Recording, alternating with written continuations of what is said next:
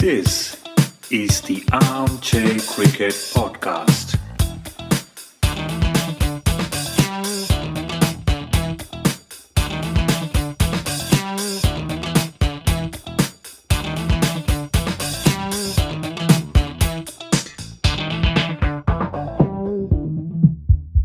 Hello, all. Welcome to another episode of Armchair Cricket Podcast, a podcast focusing on Test cricket by armchair critics of the game. I'm your host, Ajit. In a very sensational week of IPL games, must be said, and some interesting out of the field news as well. We have a very interesting guest joining us to help us unpack this week's IPL as well as news from all over the world. So we have Dinesh Dino. Hi, Dinesh. Welcome. Hi, Ajit. Thanks for having me, man. I've been listening to the podcast and you have a wide array of guests, man. And it's certainly a pleasure to be part of that today. I look forward to our discussions, man. Thank you very much. You're the second person from the Caribbean background who's been helping us out. So I'm always happy to have people from different parts of the world, cricketing world at least, because we get different perspectives. For example, as an Indian cricket fan or a person who's having some touch with Indian cricket and following it closely, I might have one view, but you are within the region and you may have a completely different view. And I would like to get that on the episode. That's the reason. But nice to hear you've been hearing to us. And of course, before we get started, I ask this of every guest, right? So what got you into cricket? What got you attracted to cricket? How much time do we have here today, man? I need to write a book about this. But as far as I know, Ajit, growing up in Trinidad in the Caribbean, as far as I can remember, as soon as I could walk, I had a cricket bat in my hand.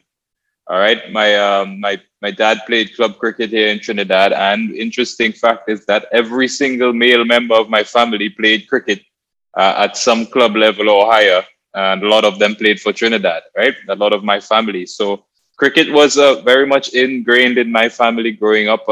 There's a club growing up called Clark Road United. That's a professional club in Trinidad and Tobago. And as far as I know, as a young man, I was spent a lot of weekends there at that ground with a bat in my hand growing up playing cricket. So that's where I got my start in Trinidad and just continued playing for that club and got into coaching eventually and got into performance analysis and went on to work as a coach and a performance analyst in Trinidad and for the West Indies for 10 years. And so excellent. 15 years of coaching, 10 years of performance analysis. Fantastic. You will be a very, very useful person to ask some of the questions I have about Caribbean cricket by the looks of it. But also, I must say one thing. You look incredibly young for somebody whom I can make a fair guess of your age. I dare say we're not very far off age-wise, but you look a good 10 years younger. Oh, man, that you're being too kind. These are the tricks of the internet. Don't trust it. Well, right? Considering we both use the same internet, well, I'll stop it there. But great to actually have a chat even before the episode begins off air. Yeah. All right. Yeah. So I think we should start off with that amazing game that happened just now between Delhi Capitals and Rajasthan Royals. What is that all about? Wow. Of course, Ajit, my fascination will focus really on the West Indians in the IPL and as well as the overall picture. But what an exciting finish with two West Indians in the final over. And it got a bit emotional, went a bit haywire in the end. It was such a tight game, an entertaining game. Passions were running high. In the end, common sense prevailed, and we just got exciting finish, right? Absolutely. Yeah. You're right in as much that there are some scenes which were a bit unsavory if you are following cricket on an international level, right?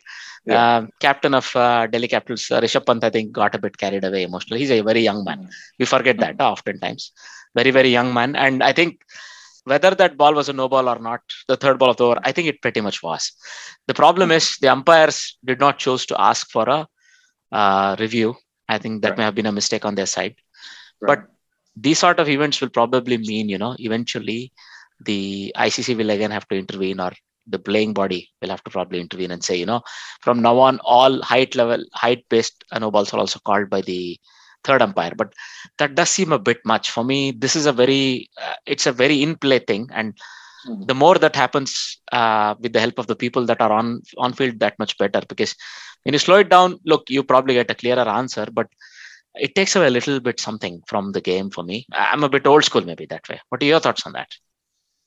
Yeah, you know, is there clarification on that rule in terms of when can it be reviewed and should it be reviewed every ball? I think that's what Pant was, a bit angered about.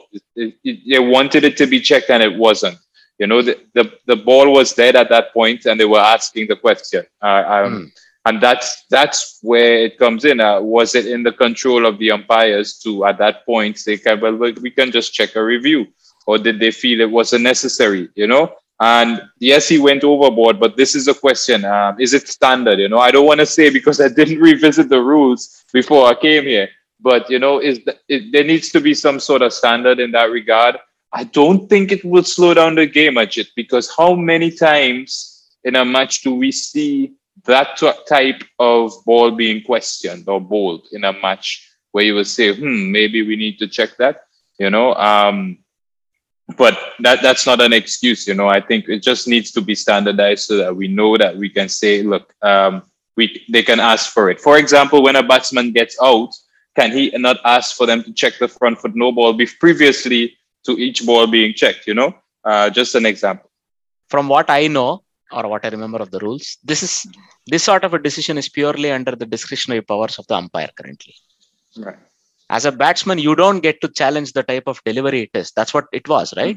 Whether it was a legal delivery or not. As it turns out, it was not. But the on-field umpires for now still have a say on whether it's a legal delivery or not. And look, he had hit it for a 6. It's more than that. Probably that free hit would have really changed the course of the game. I'll concede that, right? Because he was in such a good hitting space. Roman Powell was simply hitting everything out of the park. And he had hit 3 6s on the bounce. And probably another free hit would have gone for another 6. And then, this equation would have really, really become interesting. So did it rob them of a chance? Definitely. I cannot deny that. Because for me, somebody who's sitting outside the fence, calling the players in, and more importantly, after the game was over, I think Pant and Shardul Thakur had a go at Sanju Samson and a couple of their players. That's completely unsavory for me, because what did Sanju Samson and his bowlers do? They bowled a no ball. If you ask Sanju Samson, he'll probably say, yes, that was a no ball. What mistake is it of theirs if the umpire did not call it? And do you think Samson can go up to the umpire and say, give this a no ball? That makes no sense. Exactly. So he's as much out of control in the situation as Pant was. In fact, Pant was more out of control because he was actually outside the game of play. Right? This guy was still inside. Sanju Samson was still the captain. And see, there are some things under captain's discretionary powers. For example, there are instances where batsmen have been called back. When an umpire has suggested maybe the appeal be withdrawn and batsman has come back. These things have happened. These are still under the captain's purview if you're on the field, right? But a no ball or a not a no ball is definitely not under your purview. You cannot affect it in any way. So that felt a bit raw for me, because he's an international cricketer and a role model for, I dare say, millions of people out there. Rishabh Pant, no? Yeah. That left a bit of a sour taste in my mouth. And the other thing, if Ricky Ponting, who's probably in the hotel because of corona reasons, if he were in the dugout, do you think such a ruckus would have erupted? I think you've hit the nail on the head there, Ajit. I think that's exactly what happened here today. Had Ricky Ponting been there, he would have led from the front and there wouldn't have been such a big shout in the dressing room, or it wouldn't have boiled over into to be the situation it has. I just think that emotions were running high. I did see Watson there at some point talking to Pant. So, he just needed that calming hand on the shoulder at that point to say, listen, it's out of our control. Absolutely. The other guy who I felt a bit disappointed by was Praveen Amre, who's a very experienced, cricketing coach and player, ex-India player, right? And he's of an age where he probably has seen a bit more life than the likes of Pant and Thakur. For him to actually, I think he was signaling to Roman Powell to ask for a DRS review. I'm like, what's going on here? Yeah. So and he's entered the field of play, right? He entered the field of play exactly as well. And that is really, especially with the COVID situation with DC, that even brings it into a whole other realm of how inappropriate that was. But disappointing. But thankfully, nothing really serious came of it. I'm sure there will be some fines or reprimands coming from it. That would be akin to a slap on the wrist. I think things went boiled over a bit too much, but Pant will learn his lesson from this. There's no doubt about it. I don't think it's something to be very alarmist about. I think it was just, situationally that DC camp is under the pressure right now, and that game just showed how much pressure. And they had very close games in quick succession as well. So, these things happen. I can understand why in the camp things went that way. And Ajit, you really spelled it out as well before the way that you did. Now let's get back to the on-field play. So Obed McCoy looks like a finisher. Wow. He's been given a few runs to play with, but I think he traveled a little as well. I tell you what, Ajit, getting hit for six is like getting punched in the face by Mike Tyson. I've said that so many times, probably everywhere I go. But it just seems like that happened to him today. He's 6 and a 4 in the middle overs. I'm talking about that over that went haywire. And he just then one slipped out of his hand, and then a couple of wides down the leg side. And then it's all of a sudden you've gone extremely expensive, and there seems no way back. Had that final over been less than 30, they would have, you just thought so anything could have happened with Obed bowling, right? It did not fill you with confidence. It was actually, the fans knew it as well. When Rovman hit the first one, everyone's ears went up and said, wait a minute, this could be possible. Even after the first one, right? Absolutely. I mean, after the third one, I think everybody was in a bit of ecstasy mixed with shock because of no ball not being called, and still 3 sixes in a row, right? I mean, I really appreciate the mindset Roman Powell carried. I think he's had a very low yielding tournament so far, and he would be very happy with what he did today. I think today he had the clarity. Just go out there and express yourself. It doesn't matter win, loss, right? And that's exactly what he got to do. Yeah, it suited him perfectly. And the other thing, well, I thought a couple of overs in the middle when I think Ashwin and mainly Chahal as well, they were bowling. I think they bought enough time for their bowlers towards the end. So look, in a high scoring game of 200 plus on both sides, I mean, come on, 430 runs. You see Prasidh Krishna, 22 for 3, and Ashwin, 2 for 32, and Chahal, 1 for 28 of their full quotas. That's quite something, I think. That was what won them the game. And I dare say another 6 this way or that way, I dare say it was that close. I mean, I know the runs are a bit more, but fantastic game of cricket. So also a special word of mention to Rishabh Pant himself, who took Riyan Parag to the cleaners, 22 runs in the over. Lalit Yadav, who stood till the end along with Powell, right? And of course, can't be leaving out Joss Butler and, another third 100 in the campaign. Wow. Yeah, man, incredible. And like you say, man, that bowling, it was really just Trent Bolt and Obed McCoy that were really expensive there. That one over from Parag, of course, 22. But still, it just shows that even if the spinners choke you, that you can still find another way out to get 200 on the board. That's amazing to me, considering how well the spinners did in the situation, right? So really incredible. Is there any answer now for Joss Butler? I've heard the term Universe Joss being thrown around. I've adopted it myself now because his form is absolutely incredible. We've got to find a way to stop this guy. I'm sure the bowlers and the statisticians are working on it, but he just seems unstoppable. Kohli's 400s in a season is seriously under threat of being equaled or even overtaken. Right? We all thought nobody would ever make 400s in a single IPL season.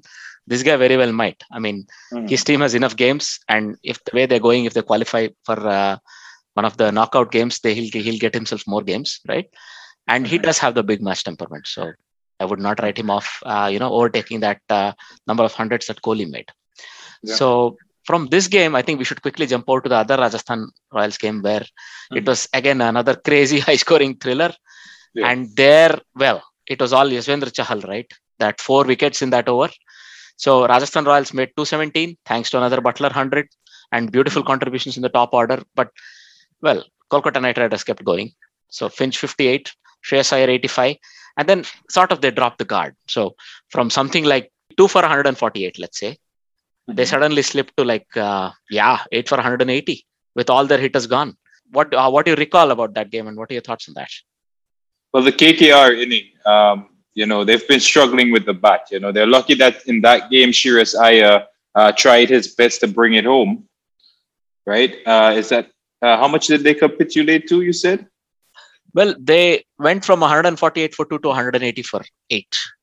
You know what stands out with Rajasthan and KKR for me is the approach in the power play for the batsmen.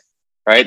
It's two completely different approaches. KKR have been struggling. They have failed to get going in the power play. They've tried Sunil Narine in the last game, and it's going to be interesting to see if they try him again in the next. Because my understanding is he got run out without facing a ball. Absolutely. So is that experiment going to continue with Sunil Narine? I think that's everyone is aware of KKR's batting problem, and they're going to have to try to find a solution. My gut instinct tells me Sunil opens again because he never really had a go. And just in the long term, thinking about that opening position, is Sunil Narine a long-term option? I don't think so. I think he's the kind of guy you want against certain oppositions or certain attacks because he's not really going to be that consistent opener. So that's what stands out for me. Josh Butler, another 100 in that game, right? But I just want to say about this game. This game, he didn't start his fluid, normal innings that we've seen so far. He actually struggled a bit, mistimed a few early on. And he kind of just put his head down and got through that phase and still got 100. So that's what's really impressive to Josh now. And if he can do that again, I don't think there's any stopping him. But yeah, I hope I didn't diverge from the game too much, but that's what was fresh on the mind. No, I think you have it right. And look, for me, it was that over where Yuzvendra Chahal took a hat-trick and 4 in the over. And apart from that one dismissal that Ashwin affected, a first ball duck for a certain Andre Russell. Wow. Right? Wow. Yeah. So I thought maybe they got a bit too excited and sent Andre Russell 1 or 2 numbers higher than he should have. But that's all now in the past, right? So if he had clicked, they would have won with 3 overs to spare or something, and we would not be talking. So in the end, Umesh Yadav hit a bit unlucky for him that he lost his stumps to McCoy in the last over, but he kept them going, 21 of 9, right? So what I liked is the fighting spirit. So if you look at most of these teams, including the new ones, Gujarat Titans and LSG, they don't look like they're teams that are new. They look, because they have enough experience as well in their lineups. They look like, properly well drilled down IPL teams, able to compete properly and normally with all the big boys, right? But then it would be amiss if we don't talk about 2 of the big boys. Mumbai, who are yet to win, and Chennai, who at least won 2, right? And Chennai at least won again against Mumbai yesterday. So what do you think is wrong with the Mumbai camp? What's suddenly going wrong there? Wow. Look, the 2 new teams, I'll start there because you just mentioned it, but I just like that the talent is now spread some more. What we've seen is now the youngsters have started the IPL. It's not about starting with an experienced squad and then working them in. We've seen basically every single franchise start with a couple of youngsters, right? And they've done well. They've slotted in, which is not really that surprising. The 2 big franchises not doing well, Mumbai, I think tactically they've been all over the place, right? In terms of their personnel, how they manage their players and their assets in the games. Analysts will tell you they've got a lot of matchups wrong, probably more so than any other team, but they've always tended to do their own thing, Mumbai. So, they kind of trusted it. There was a season they lost 5 in a row and had a massive comeback after that, A lot of fans were hoping that this would happen, but the truth is now they're at a nadir, and it's almost like a changing of the guard. And you have to say it, Rohit Sharma and Kishan at the top not getting runs doesn't make it any easier. It puts a lot of pressure on Sky and a couple of the youngsters that are in that middle order, And that's it on Mumbai specifically. CSK, similar problem. Yes, they lost a couple of key players. I think CSK lack a tearaway pace, and my understanding is they've got a kid on the bench that can do that. So why not give them a go? I think CSK maybe was a team that didn't want to give youngsters a chance when everyone else is. That's just off the top of my head, Ajit. But yeah, that's what it seems like. No, I think you've hit most of the points I had in my mind as well. And look, it's also about, I don't know if they missed the old camaraderie they had, Quinton de Kock, the Pandya brothers. There was some loss of personnel, some key personnel that they lost. Of those, I can think of these three already, and Trent Bolt, without a doubt, right? So it can take a toll. How about Chennai? Another quick analysis. Will the Dad's Army do anything more this season, or are they just getting ready for the next one? Oh man, I'm sure they're still in contention. I would not write any team off. The competition is really good. It's not that a team is out of form and you just turn up and beat them. The same thing with Mumbai. You've got to put the performances in to beat them. They're not a rollover. Everyone thought Sunrisers would go down that route, and they've come back. Kane Williams. They say the approach of Sunrisers and Kane Williamson is not appropriate for IPL, but yet it wins games, and yet we see Josh Butler start like Kane Williamson and finish one today. So I think, CSK, Gaikwad let them down at the top of the order, but they have some guys in the middle that are propping it up. Dubé comes to mind, Uthappa, Rayudu, solid performers. Their bowling department, Dwayne Bravo is going to have to play every single game, but he needs some backup in the wicket departments. I think it's really the bowling that let them down. And I would love to see them, like I said, is it Hangara Chika on the bench? I may have ruined that pronunciation, but yeah. That is a tough name. Hangar Gekar. Yeah, that's all right. There you go. Yeah, but that's how I see the CSK team. Yeah, I think again, you're right. I think they believe that their formula is going to still come good, and they have more youngsters than most years, must be said. They are also sort of looking at the future. But for me, well, I think captaincy, usually one of the most important facets of any Chennai team was always the way the captain led from the front, right? And it's a huge pair of shoes to fill. And for somebody who's not known naturally for his captaincy, Jadeja, it might not come that easily, but I will not still write him off. It's a learning season for him as well. And let's see what they're able to manage. So I would say it will not be a write-off. They'll try to still salvage maybe 5 wins, maybe 6 wins in the season. That would be a good return, because considering the way they started, they'll settle for that, I think. Yeah, definitely. All right. I think we should have a quick chat about one of the main players of that team, Mumbai team, that is, and also somebody who suddenly made news recently. Kieron Pollard has decided to retire from international cricket. What are your thoughts on this? Wow. Well, initially it's out of the blue. If you're not in, no one saw it coming, because we all thought that he would see it out until the end of this World Cup. But then when it sinks in, you realize that he's probably been planning this for a while, because it seems like he's thought it over and the timing is planned and in his control. So 5 months, 6 months till the World Cup. You look at that time, I think, does he leave us in a tough spot? Not necessarily. I'll be honest. Some would say, does he even merit a spot on the team? But I wouldn't go down that road on West Indies, but I have to mention it, because especially now in Mumbai, where the same questions are being asked.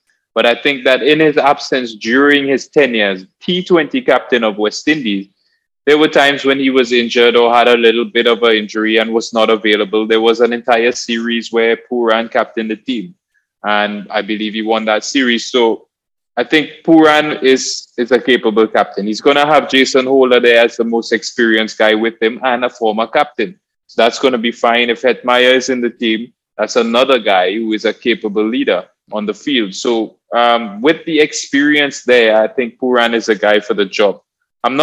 Pollard, incredible career.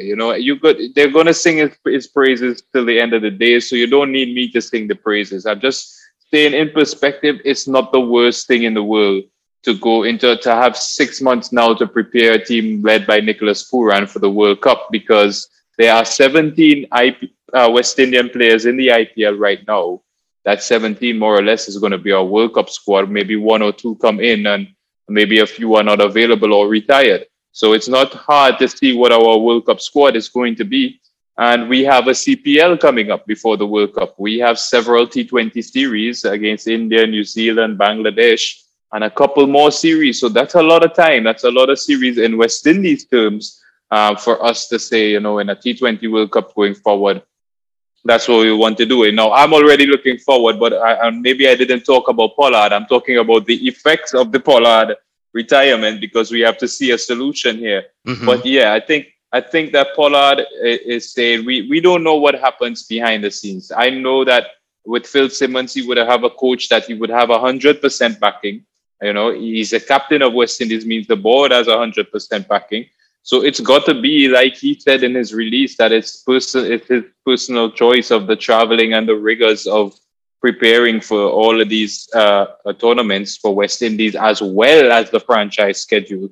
Now, I'll say this, had you looked at Pollard's schedule with all the white ball for West Indies, plus franchise cricket for the rest of the year, you're going to see that, it's packed. He was going to have to trade off all of his franchise stuff for the West Indies for the rest of the year. So maybe now at this time, it makes sense for him, both financially and physically, to say, look, I think Pooran is ready. That's the way I see it.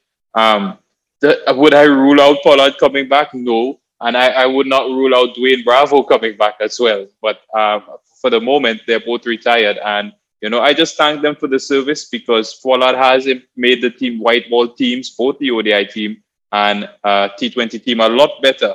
And he's put in a lot of structure and foundation stuff, set the bar a little bit higher than it has to be. And that's what we expect from everyone. I can say that Pollard has passed on the baton in that regard, for sure. It's not a step backward from him that while he was in his tenure. Very interesting to hear. I was hoping you would have a bit more anger or a bit more frustration that he pulled out in a World Cup year where, potentially his experience and his performances could have really helped the West Indies. But I can see the perspective you're offering. But one thing I wanted to ask you, you're somebody who's probably closer to the setup in West Indies and a thing or two from within the, what happens within the house, so to say.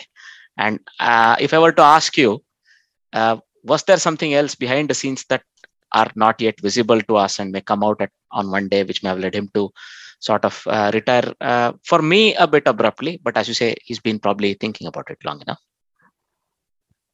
Well, if something else would come out, I'm sure there would be a more detailed explanation later on because, a lot of these things just go into, this generic thing of, my body just can't take it, At age 34, you're saying that the traveling commitments, the scheduling and your physicality is basically it. Is it going to show up that maybe something behind the scenes politically or with the board has had an influence? I think we're going to hear that from Pollard himself, but we're never going to hear that for sure until 5 years, 10 years down the road. I really wish it's not anything like that. Like I say, I mentioned Phil Simmons because Phil Simmons has a contract until 2023. And in all estimations, they had such a good relationship. I thought Pollard would have been at least seen it off to the World Cup, if not follow through on the same timeline as Phil Simmons. And then maybe both pass the baton on. But like I say, it's not the worst. I think, yes, you look at his contributions for West Indies, a lot of the time he changed the game, even with his bowling, right? He's going to be missed. No one has that sort of experience and captaincy on the field like Pollard. But he's not going to be there forever. And Pollard himself said, he did this. The fact that he did it after being exiled from West Indies for a while is what's incredible.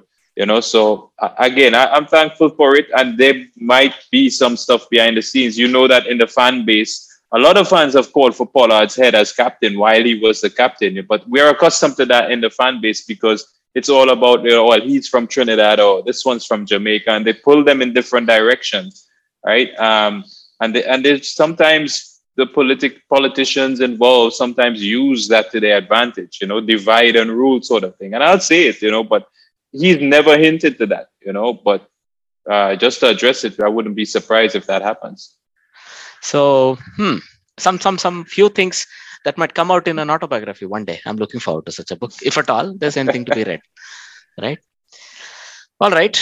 That was, I would think, a fairly comprehensive coverage of our IPL games that we wanted to discuss. So, if you were to move on to some of the other cricketing news from around the cricketing world, so the one that stands out, of course, is the Joe Root saga.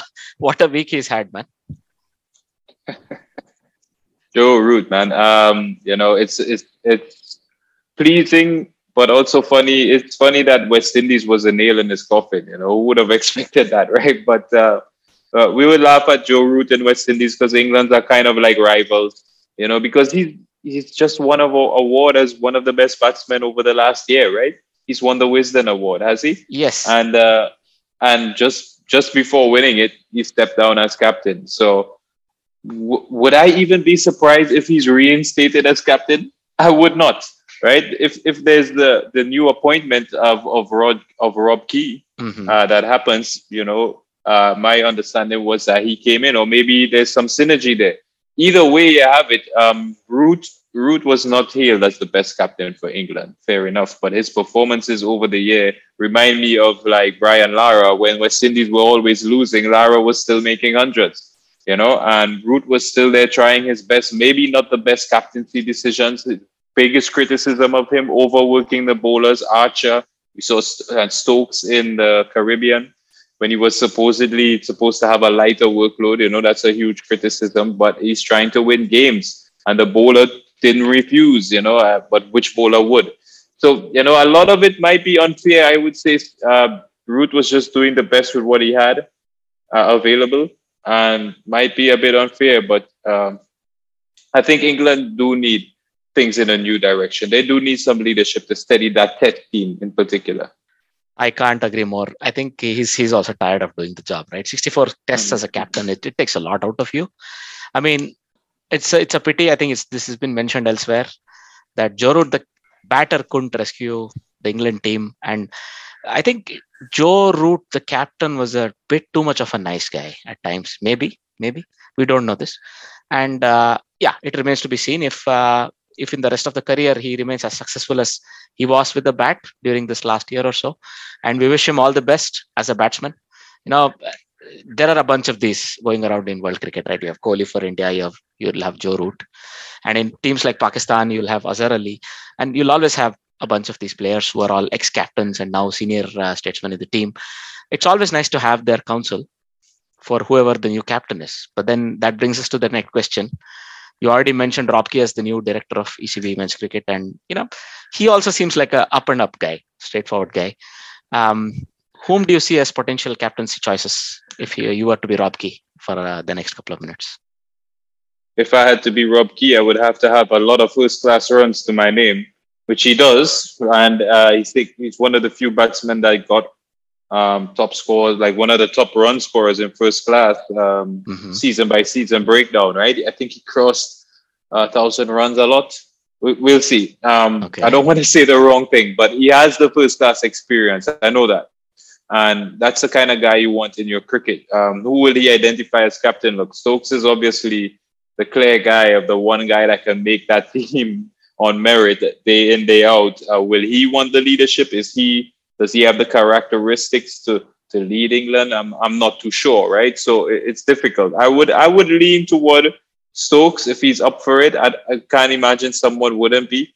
But of course, I'm looking at the England County Championship. There's so many guys making runs. There's Sir Alistair Cook making runs. There's Anderson and Broad are set to feature soon. So, that's the big question. There was so much said about the Broad and Anderson issue that I think Anderson could have been that temporary leader to relieve Joe Root of that captaincy and even see in some bowlers. They had already begun to rotate Broad, so yes, there was a bit too much said of the Broad and Anderson saga, but I think Anderson would have been the perfect captain. No one's saying anything about that. Well, I would have picked his bowling partner, Broad, as a potential successor. And you're right. I expect, they both will get to feature at some point in time during the upcoming English summer. But I also think Broad would make a better captain than Stokes simply because he's good at handling all the limelight. And, he's been doing that for a while, and he's not as much of a bad boy, I must say, Stokes. But that in itself is not something that takes away. There have been very famous bad boy captains in the past. So for me, as you say, maybe mentally Stokes is not yet there. He's had a tough last year, right? He lost his father and everything. So I don't know if he's there mentally where he wants to captain the team full time, the test team at least, because Owen Morgan is still there in the limited over setup. So that's going to be one thing, but also maybe have a youngster as the deputy or one of the deputies, right? So if you say Sam Billings or Zach Crawley, any one of these, you want to give them a chance to be an understudy for like half a year or so, in which time maybe it's Broad or maybe it's Stokes takes over as the captain, and then it can be seen if how these youngsters are progressing. And then usually most people like to appoint a top order batsman as a captain, because of the temperament, two, because of less chances to miss a game due to injury and so on. So maybe it might just go around, like we might see a bunch of international fast bowlers being captains. That would be good. India have Jasprit Bumrah in their sides as well. Who knows? So it's going to be interesting couple of months. But I still think it'll fall upon Stokes. I don't see Broad really being brought in out of nowhere. But yeah, I would love for Broad to actually come in and take the captaincy. But let's see how that goes. All right. Let's say unfortunate news about Netherlands coach Ryan Campbell, former Australian keeper, who's actually had a heart attack and was in a coma until very recently in the UK. He's still not very stable. So we wish him all the best, a quick recovery, and his family a lot of strength in these slightly trying times. So any interaction with this guy at all in your travels? Oh, no, I wouldn't know of him, but, it's a sad story to read about it. Especially, I know Netherlands cricket is in a transition period right now. So, he would have been playing a key role there in that time of turbulence. So, thoughts and prayers with him and his family, Absolutely. Look, they're having a very heavy season. I mean, for them, that is, because we have New Zealand visiting, we have West Indies playing a couple of games, and Pakistan also playing a 3 ODI series. So plenty of cricket there. So they would definitely miss him both on and off the field, the Netherlands cricket team. Well, speaking of the Netherlands cricket team, there has been a bit of a change in the background with, Guido Landheer. He's been appointed the new chairman of the KNCB board. In fact, the AGM was only a couple of days ago on the 20th, and he's been appointed the new, the president of the board, the chairman of the board, and we would like to wish him all the best in the job. It's as you said, there has been some turbulence also off the field within the board, and we hope all of this settles down. Yeah, Ajit, I did do a stint with Cricket Canada. That was my first foray into Associate Nations cricket. And I have to tell you, there's a lot of talent out there in Associate Nations cricket. So to see that what is happening in Netherlands and the caliber of opponents they've got coming in, and that they were able to sort out their off-the-field issues and now have a fresh new board in some sense coming in, I think it set a good precedent for the rest of the world, because the other associate nations suffer from the same symptoms of administration, that they're trying to get the right formula. And if Netherlands can do that and other associate nations can do it, they can help other countries emerge from the associate nations as well. Clear enough. Couple of quick mentions in terms of new appointments in terms of board positions. So you have ex-PCB CEO Wasim Khan, who's been appointed the ICC general manager. I mean, the story broke literally as we started recording. So that's a well-deserved appointment, I would say. Congratulations and good luck to Mr. Wasim Khan. Also, another couple of good news or heartening news if you're a Pakistani cricket fan, because one, Pakistan's Abid Ali, who actually had suffered a heart attack in a game not so long ago, about 4 months ago, had an angioplasty and had to recover, is now recovered in such a way that he's able to make a comeback. So we hear he played a club game recently and is looking forward to a bit of first class cricket if possible in Pakistan. That's very, very nice news, because at some point in time, we all remember what happened to James Taylor. So sometimes it's very scary to hear a cricketer's career might come to a premature end, but we're really happy to hear Abid Ali is back on the field, back on his feet, and really comfortable. That's great news. Another good news, well, Sri Lankan women will be touring Pakistan for a limited overs international tour in the summer months, May, June. It'll be a bit trying, I think, weather-wise, but all international cricket going back to Pakistan is good news if you're a fan of international cricket, Dino. Yeah. Of course, Sri Lanka women would be keen to get back onto the field after, they felt a bit hard done by with the World Cup, what happened in the recent World Cup. So, kudos to them getting out there. I'm sure Atapatu and company will be keen to get playing cricket again, right? Absolutely. And they have some superstars that would want to, also do their bats and ball talking, right? Yeah. All right. Those were all the news that we wanted to really discuss in this episode. But, I can't let you go without having a couple of juicy stories from your travels around the world. Let me get my lawyer on the phone. Yeah. Yes. Do that. I mean, don't worry. You're safe. Me as well as our listeners, we are a fairly anodyne folk. But I agree, everything we say on the internet will stay here forever. So who knows? Yeah. It's all good, man. I'm glad to be here. Share anything you would like to, as much as I can. That's what I'm here for. Absolutely. So give us a couple of interesting stories that, from your experiences playing with, working with international cricketers, if there are any nice stories that you would like to narrate, funny ones, or maybe something that would show us another side of a cricketer. I'm just all ears. Oh man, there's so many. You have to point me in the right direction. But I'll tell you one that really stands out to me is over the years I've had several interactions with Rahul Dravid that I've been very grateful for. He was the coach of the India under-19s for a couple World Cups. West Indies won against India in 2016 with 5 pacers in that final, and then the next World Cup 2 years later, India won the final with four or five tearaway pacers. And, that was just a running joke. I remember meeting him after the final, and after the final of the 2016 Under-19 World Cup, he asked me, he said, what happened? Where were your spinners today? And he said, we didn't need them. I just told him we didn't need them. We just decided to go with the 5 pacers. And because he said part of their plan was we expected West Indies to bowl their 2 part-time spinners in the middle overs, as we did all tournament long. And in the final, we didn't. And, he said that actually threw them off because they were plans to milk those guys, and it didn't happen. And, just as it would happen, that 2 years later, I meet him at the next World Cup. I said, what happened? How did you guys pull off that win? He said, it's easy. We just copied you guys and got 5 good paces. That's 2 years later. And I was lucky to spend a 4-day game with Rahul Dravid and the India A analyst in England, actually. So India A is playing West Indies A team in England. It's a tri-series. The England A team is involved as well, right? And, at one of the venues, there's only one video feed. And, the 2 analysts, myself and the India analyst, we're sat together for 4 days sharing the same information. It's very open. It's about development. It's not really competitive to say I would hide my info from you at that level, at A-team level. So, we're sharing information, comparing notes. And, thankfully, Rahul Dravid comes by and he spends 3 of those 4 days with us there because, that's the hub of information is coming in that little tent area we're in at that venue in Kent.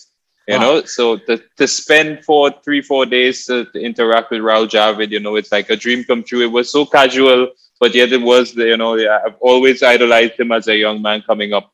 And then, it's to just chat with him. He's friends with Shiv Narayan Chandapolo. He asked the story about how's my friend Shiv going. Luckily, I do know a few funny stories about Shiv that I shared with him.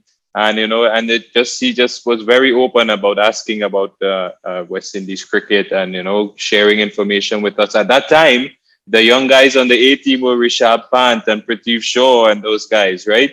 And, I was keen to ask him, even at that stage, we knew they were going to be, senior players for India, right?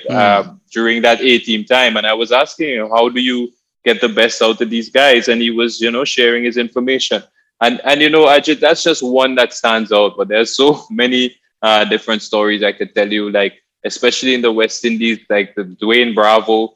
The people might not know that Dwayne Bravo does not drink alcohol, and he's this party animal, always dancing, always lively. You would think that he's this party guy, but he doesn't. I guess that's widely known in India.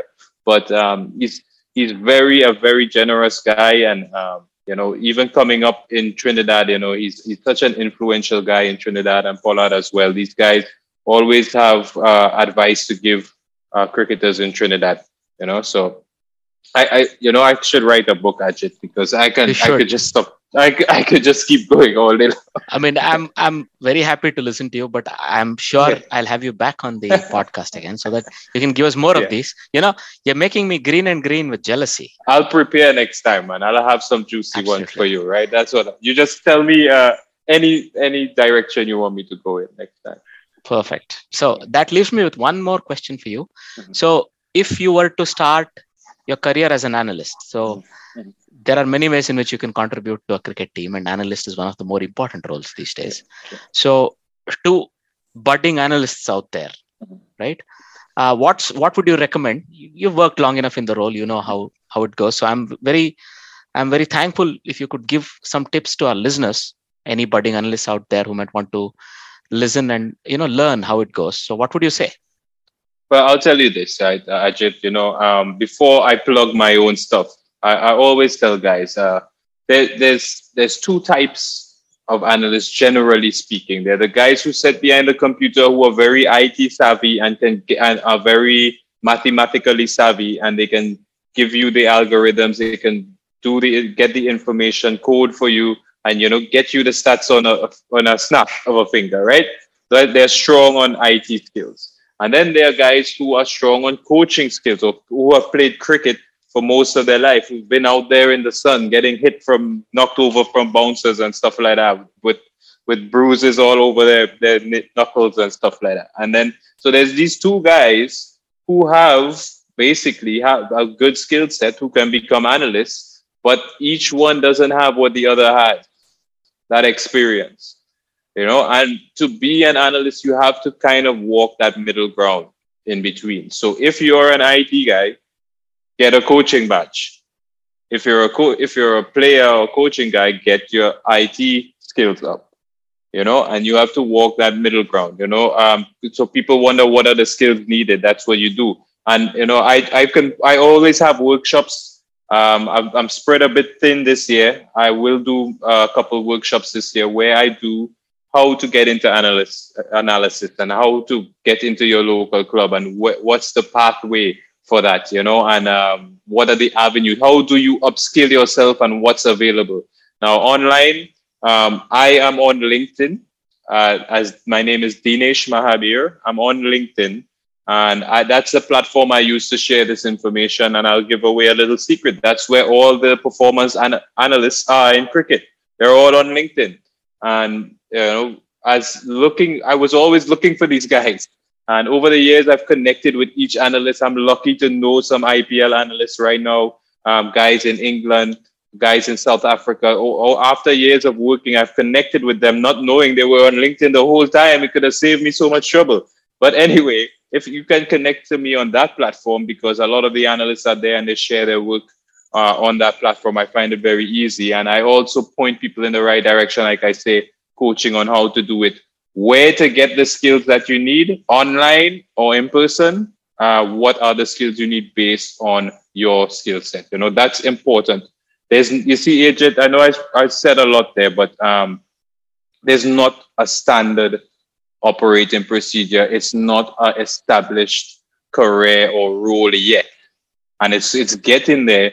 But can you imagine, Ajit, 10, 15 years ago, 20 years ago, when I started doing this?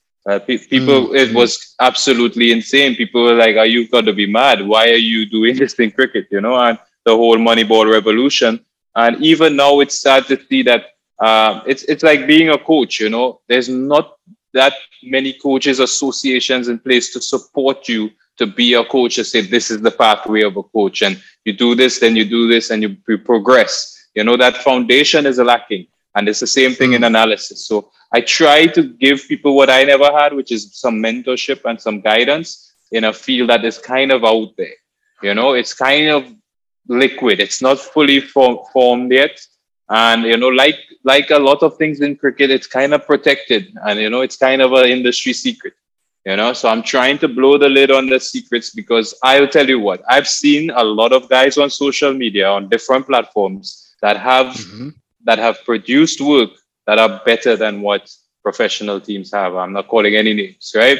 but I've seen it and I know who's better than what they have. And, I try to keep up with what the rest of the world is doing because I want to know who's on the cutting edge. And it's still got a long way to go, Ajit, because like I said, no established pathway. But I hope that helped a little bit and I didn't toot my horn too much. But yeah.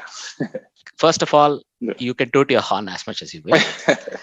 We are happy to have you and we are grateful for that. And look, somebody like you does deserve to toot his horn. That's one thing. The other one, of course, as you say, it's not an easy job to simply, there's no startup for this. So the more information that you put out there, the more it's going to help people sort of follow this path and eventually it'll become a well-trodden path, right? Yeah. So as always, wonderful pleasure, this chat. And I hope there'll be many more like this. So thanks a lot for making an appearance on this podcast with us. Yeah, thank you so much, Ajit. When you reached out to me, I was genuinely excited that you would consider me because I know the caliber of guests you have here. Like I say, I've done a little bit of research. I don't just dive into shark-infested waters before I see what kind of sharks are there, if you know what I mean. But enough of the metaphors, man. I really appreciated being here. You found a new fan. Now I will listen to everything that because I have been listening to recently, and I will continue to listen in as well. And hopefully I can come back a little bit more prepared next time to give you something a little spicy from the Caribbean. How about that? All right. It has to be something other than the jerk chicken, but you know what I mean. There you go. All right. Thanks a lot. And we wish all our listeners a good day wherever they're listening from. And hope to have your company again in the upcoming episodes. Have a nice day. Bye-bye. This is the Armchair Cricket Podcast.